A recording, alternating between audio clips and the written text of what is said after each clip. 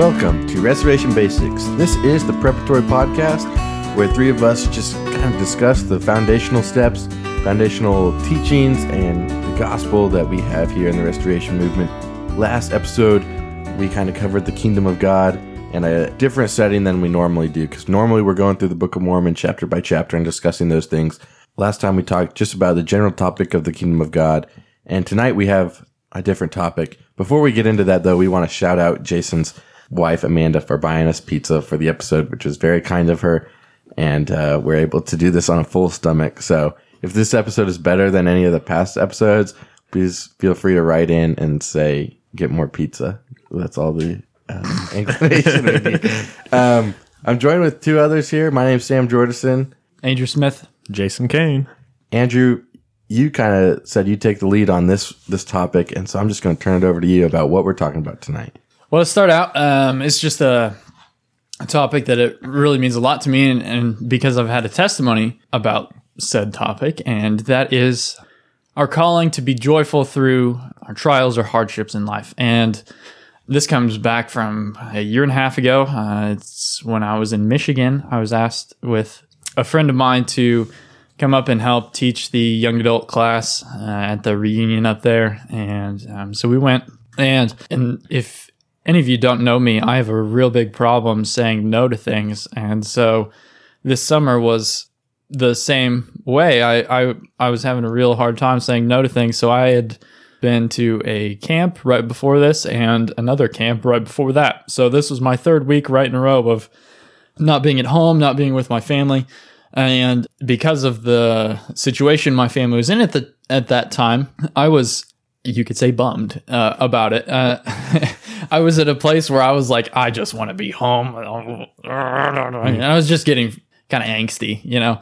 And it didn't help that the first week of that 3-week obstacle course that was in front of me, I got sick, and it was terrible because I was in charge of 9-year-olds the first week, and I lost my voice that week. And the second week, I was co-teaching a class with Sam and another one of our friends, or two, and no, just one. And then we had lots of responsibilities at that camp, and I lost 115% of my energy, and I was sleeping all day.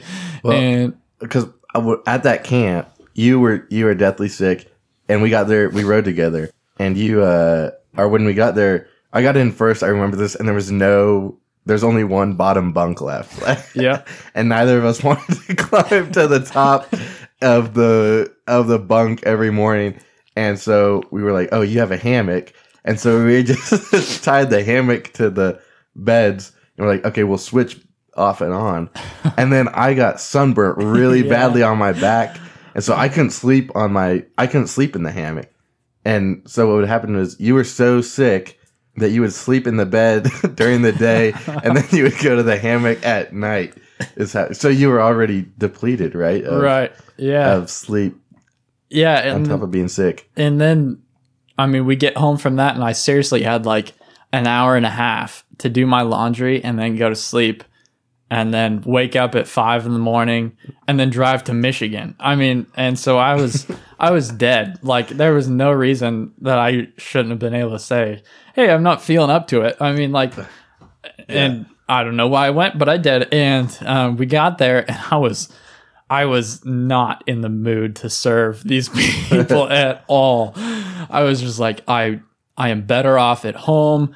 My family needs me around more. I am no use here. And I was getting down, obviously. And as I said, my friend and I went up there together to teach this class, and he was feeling fine at the time. But before everybody started arriving at the reunion, I had texted one of the guys we drove up with, and I said, asked him for some ibuprofen or Tylenol or something, and he said, sure, we can come. Then him and another guy came up, and they were like, well, we know you asked for Tylenol. Do you want administration as well? And I said, yes, please. And this was the 5th time I had been administered to in the 3-week period, and yet I was so desperate. I was like, please, anything. And they administered to me and prayed for me, put their hands on my head, and I felt absolutely nothing. And they they ended their prayer, they said amen, and we're about to leave, and my friend stops them before they leave the room. And he says, actually, could I be administered to you as well? And I knew he was kind of going through a hard time at that point in his life and really struggling with, I guess, just his basic relationship with God, where he wanted to know where he stood, I think, with God. So they administered to him as well. They put their hands on his head and prayed for him. And I mean, as soon as they started praying, the Spirit was there in such power.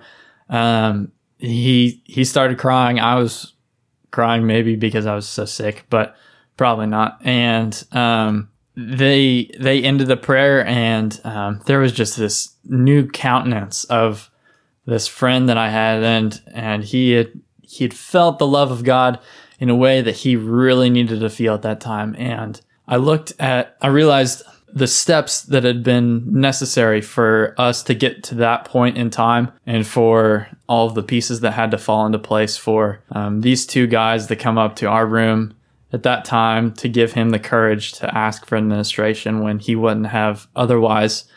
And I thought to myself, man, I love my friend enough that if this was the only way for him to get this blessing, then I would take these 3 weeks of terrible hell sickness 100 times more. And it was simply just because I knew I was shown a better perspective of the situation. And the theme for this week, or for this year's reunion in Michigan, which I was asked back for that same class again, was Jesus's calling. And so we studied we deeply went into those things that Jesus has called us to do. And I feel like one of the things we don't often talk about is that he's called us to be of good cheer. You know, we talk about the meaning of different trials. Well, there might not be a bigger meaning than somebody in your life maybe just needs to see you be happy through a hard time in your life, because there is a strength that you have that they don't see. And I had never really gotten that before, because people ask, why me? Why me? Why me? Well, maybe it's just because your reaction is going to be of some use to someone in your life. Maybe it's because you have this perspective that needs to be changed, and it's not about the trial. It's about your reaction to the trial. It's about your response to God through that trial. Are you going to turn your back on him when things are hard? When you're going through that furnace of affliction, as we talked about in 1 Nephi, are you going to get out? Are you going to jump away because it's hot? I mean, and these are things that we really need to settle before we can move on with our relationship with God. And I really feel like that's important when talking about perspective or our relationship. And so I don't know, that was just a really big thing, really big realization, for me, because it just brings out such a bigger purpose for the things that we go through. You know, I don't know about you guys. I'm sure there have been things that you've gone through and you've just been like, why? Why did this happen? I mean, like, I feel like there was no real purpose to this. And maybe there wasn't, except for God was like, hey, remember when I said the kingdom is righteousness, peace, and joy in the Holy Ghost? Maybe you should take me at my word. Maybe you should realize that I know what I'm talking about. And so if you strive for the Holy Ghost in this time of trial, you'll receive that joy no matter your circumstance, no matter your station in life, no matter how sick you are and how many miles away you are from home. And so I guess I'm preaching at this point, but anyway, that's really what just like the scriptures say, you count it all joy when you fall into affliction. Here, I'll read it. It's verse 2 and 3-4. My brethren, count it all joy when ye fall into many afflictions, knowing this, that the trying of your faith worketh patience. But let patience have its perfect work, that ye may be perfect and entire, wanting nothing. And so it's just a teaching moment for you. I mean, if you can learn to count it all joy, it's going to teach you. But it's like the outward appearance that Alma talks about, that countenance being changed that you talked about when your friend was given that blessing after that laying on of hands, his whole countenance was changed. That joy that you're able to bear changes your countenance, and then it's a testimony to other people. It testifies of God working with you, of giving you more patience, of you being stronger, a better person because of it, going on to perfection. I think that's a good way of looking at it. Yeah, God always meets you wherever you're at in your trials and your tribulations and your good times. He'll be there. And so you shouldn't be discouraged when you're going through those trials, even though it's hard and it's natural. And because some of your greatest blessings will come from that. And it's like the beginning of the story. It's not the end. It's the beginning of the testimony that you'll probably receive is the trial that you're going through. And this topic is something that has been big in my life too, because I've gone through, at 8 years old, going through a diagnosis of type 1 diabetes. And I've used that experience and living with that every day to kind of teach me the lesson that it doesn't matter what your circumstances are. It doesn't matter what's beating you down. You have to be joyful or else you can't go anywhere, really. You can't move forward. You can't have a great relationship with God because you're so focused on yourself, and that in of itself is a form of pride, that you think so much of yourself that your own issue is bigger than what God can do for you. And that's not the right mindset to have. You just have to look for God in those times. Well, we know that God is bigger than the boogeyman because VeggieTales said so. Exactly. And he's bigger than the other things, too. That's right. He's watching out for you. I never actually saw that VeggieTales film. I just remember the title because it was kind of memorable. Great story, I know. So you're counting it all joy. You're doing what you're supposed to. Let's just say from a I shouldn't even say non-Christian perspective, because even within our faith, you have people who wonder why do good things happen to bad people? Why do bad things happen to good people? Why are they forced to count it all joy when they're doing what they're supposed to? Wouldn't it be easier for them to just have a joyful experience to count it all joy? Well, I think the easy answer to that is that as we've been going through the Book of Mormon, we talked a little bit about this. The rain falls on the righteous and the wicked. Everything that God pours out falls upon everybody. And so good times, bad times, everybody has them. It's our reactions to those times that really determine who we are and what our life is going to be. I mean, you can have a million good times in your life. So say you have two people and they're both the same age. They've had a million good things. One guy's had a million good things in his life and one really, really, really bad thing in his life. And the other guy's had lots of little bad things in his life. Maybe just one good thing in his life. I mean, it's not about what happens to us. It's about what we do with those things. And so I don't know, going back to, I think just what Jason was saying is really answering the question before it was asked, is that even that question, I think, is a little bit of a sense of pride, not seeing the perspective of God and looking to say, well, why is this happening to me? And aren't I justified by the things that I'm doing? Well, you may be in the long term if you're being righteous, but that doesn't exempt you from trials. I mean, look at Joseph of Egypt. He's the biggest poster boy of, he was doing fine before and he was thrown through the runner, I mean, he was sold into captivity. He was accused of all these different things. He was thrown into jail 2 or 3 times. He was, beaten down and beaten down and beaten down. And would you say he was not a righteous man? He saved his family. He saved the line. I mean, it wasn't that the circumstances were there. It was his response to the circumstances. That's a good, if you can use the past stories, because that really shows you, I think, the full picture. Because we know we may have mentioned it on a past episode, how you can put that scripture from the Doctrine and Covenants, section 2223b, that God's work and his glory is to bring to pass the immortality and eternal life of man. And if you use that as your lens, what you're looking through, you can look through that and say, in the moment, okay, this bad thing happened to Joseph. This bad thing happened to Joseph. This bad thing happened to Joseph.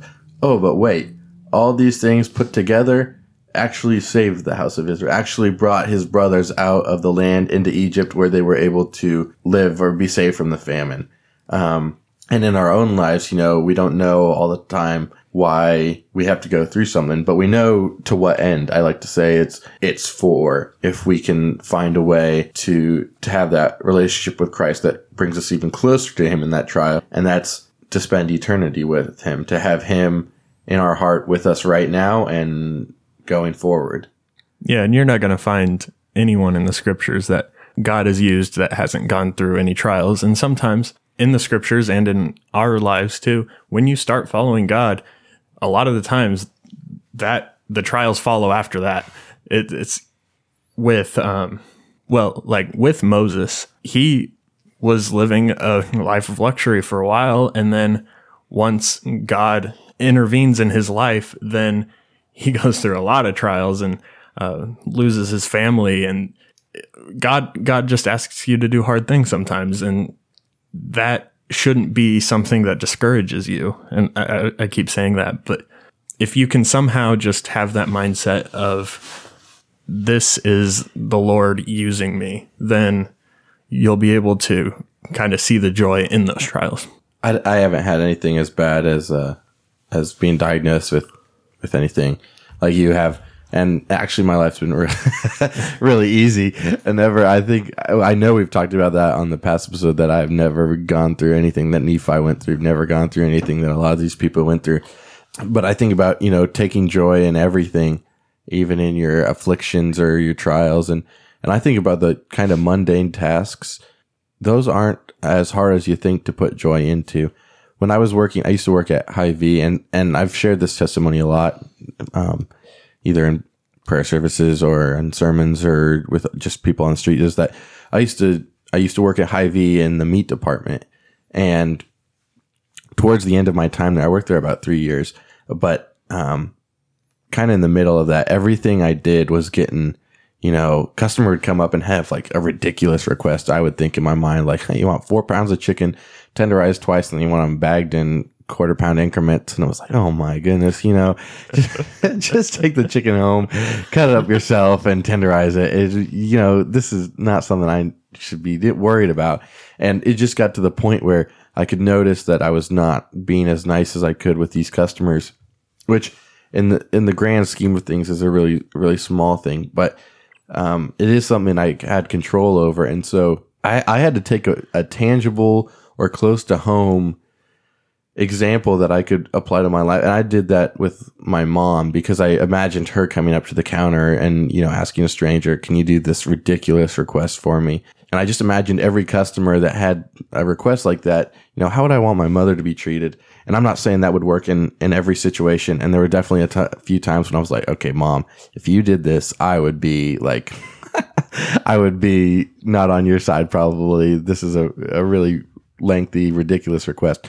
But it worked for the most part. And I was able very quickly to turn that around and find some joy in serving people. And it doesn't go a long way, right? That's just a guy doing his very insignificant job that anyone could be replaced and anyone could do. And, my smiling face probably didn't change much in that regard. But it actually, I got to see some of the fruits of that endeavor, because we had a lady who joined the department close to my time of leaving, and she actually was only there for a little bit. But before she left, she said, hey, Sam, I want to talk to you. And so we were talking, and she said, before I started working at Hy-Vee, I actually moved here from Tennessee, and I came into Hy-Vee just browsing, and I needed some meat, and you actually helped me. And your cheerful smile and your happy-go-lucky attitude, I guess, was what inspired me to work here, to apply at Hy-Vee, because I was like, man, he seems to be happy. And I really didn't know what to say. That was really cool. And she ended up leaving. We finished that conversation, and then I was like, man, I would have so much more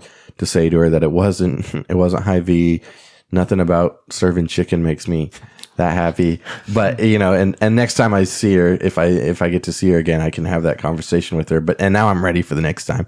But taking something really tangible and focusing it on something that I know needs to change was really a help for me. And I know that won't always work in the situation. Sometimes there'll be afflictions that are really, really big, and then you'll really have to lean on God. And that's okay, because that's what God wants. That's what he wants you to do. Lean on God.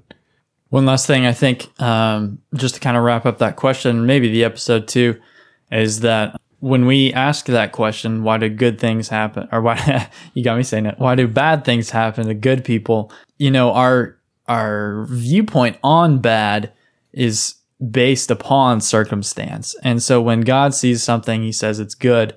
I mean, he was looking at his creation who are going to break his heart, and he said it was still good. I mean, isn't that crazy? I mean, like, we think he said, oh, it's good, and he was talking about the trees and the grass and the water, and he was, but he was also talking about us who would choose him maybe half of the time. And it just goes to show, you know, that good in God's eyes and good in our own eyes, they don't really match up. And so when we say bad things happen to us, we don't have that perspective. And so from an early age, I can't tell you why, but I think I've always really been drawn to gaining perspective, or asking for perspective, a good perspective from God. And I really feel like that's been a really big blessing in my life, because when there have been times when I've had that perspective, I feel like I've made a much better choice, or I've had a much better attitude about the situation I've been in. And when I have not had that perspective in the situation I'm in, I fall way short. And I can realize that looking back now at my life where I've fallen short, it's because I haven't had the perspective to say, oh, this is looks like a good opportunity, but it's really not drawing me closer to God, which is the only real good possibility. And so I guess just that I don't know, like a couple episodes where we talked about self-reflection, we just all need to be in that same mindset of, am I at a place where is my relationship with God where it should be? Simple as that. And if it's not, then expect God to move in your life. And it might not be how you want it to be, but it's what you need.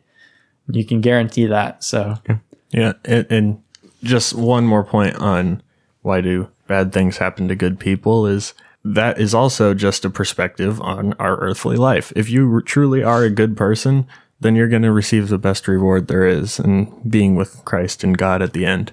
So, and in the moment, because if you're a good person, you're with Christ right then. Exactly. Well, I think that's a really good place to wrap up this episode. Coming up, we'll be looking through the second book of Nephi, chapter 1, chapter 2, probably coming up soon. I want to thank you for listening, and I hope you have a great rest of your day.